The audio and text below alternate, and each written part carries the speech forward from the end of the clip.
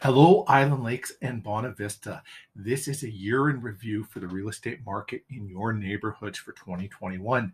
I'm Stephen Olin of Remax Performance Realty, and we're going to go over things like what the average sale price in your neighborhoods were, what type of houses they are, what's the average square footage, how many days on the market, all things like that.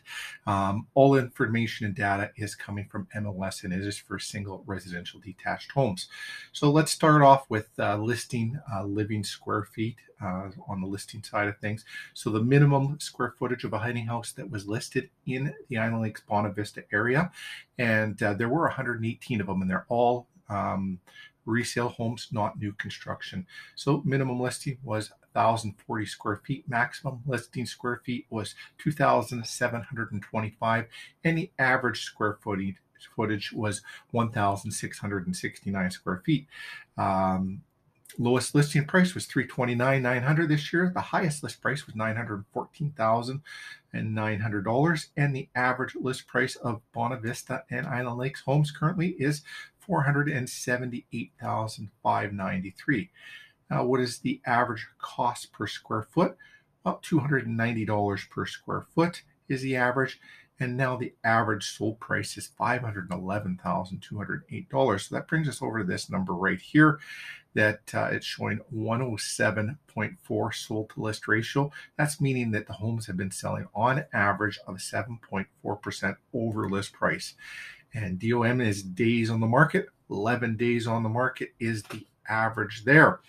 Let's talk a little bit about square footage. The average sold square footage is $312.41, up from the $290,740 or $290,740. Sorry, geez, $290,774, and that's where this brings in again 107.4% over list price. Been a very crazy market out there this year, and we don't see that changing this year at all. We've had a real inventory shortage. There's not enough homes being built. The new developments are trying to keep up, but they can't. A lot of red tape for them to get new developments underway, and you're seeing this problem all across Canada and all throughout the U.S. as well. So that, along with low interest rates, people working from home, kids being working from home with school, there's been a lot of pent-up demand. There has been a lot of extra disposable income that people not going out and spending. So that's also helped increase the sale of homes. When people have extra money to spend, they seem to find a way to spend it. Maybe you have some questions of what this would mean for the value of your home. We can do a complimentary report for your house, your neighborhood, and let you know exactly what your home would be worth. And maybe you're thinking of listing your home. We've got great strategies in place to reduce the stress levels when you are selling your home, because it's one of the most stressful things you can go through.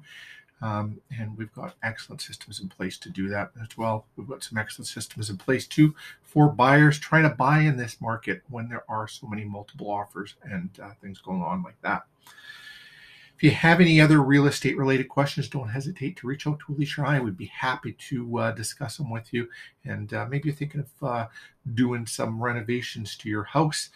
There's some things that bring value, some things that don't. We'd love to have a conversation with you, let you know what would bring value, what wouldn't. We're here to help all things real estate. I want to thank you for watching. We'll be doing this all month long, where we're in different neighborhoods in Winnipeg and rural Manitoba, talking about the different market values for homes. And if you're got a neighborhood in particular that you want to know about, let us know, and we can put something together, or we can let you know what day it is scheduled for. Thanks for watching. Have a fantastic day, and happy 2022.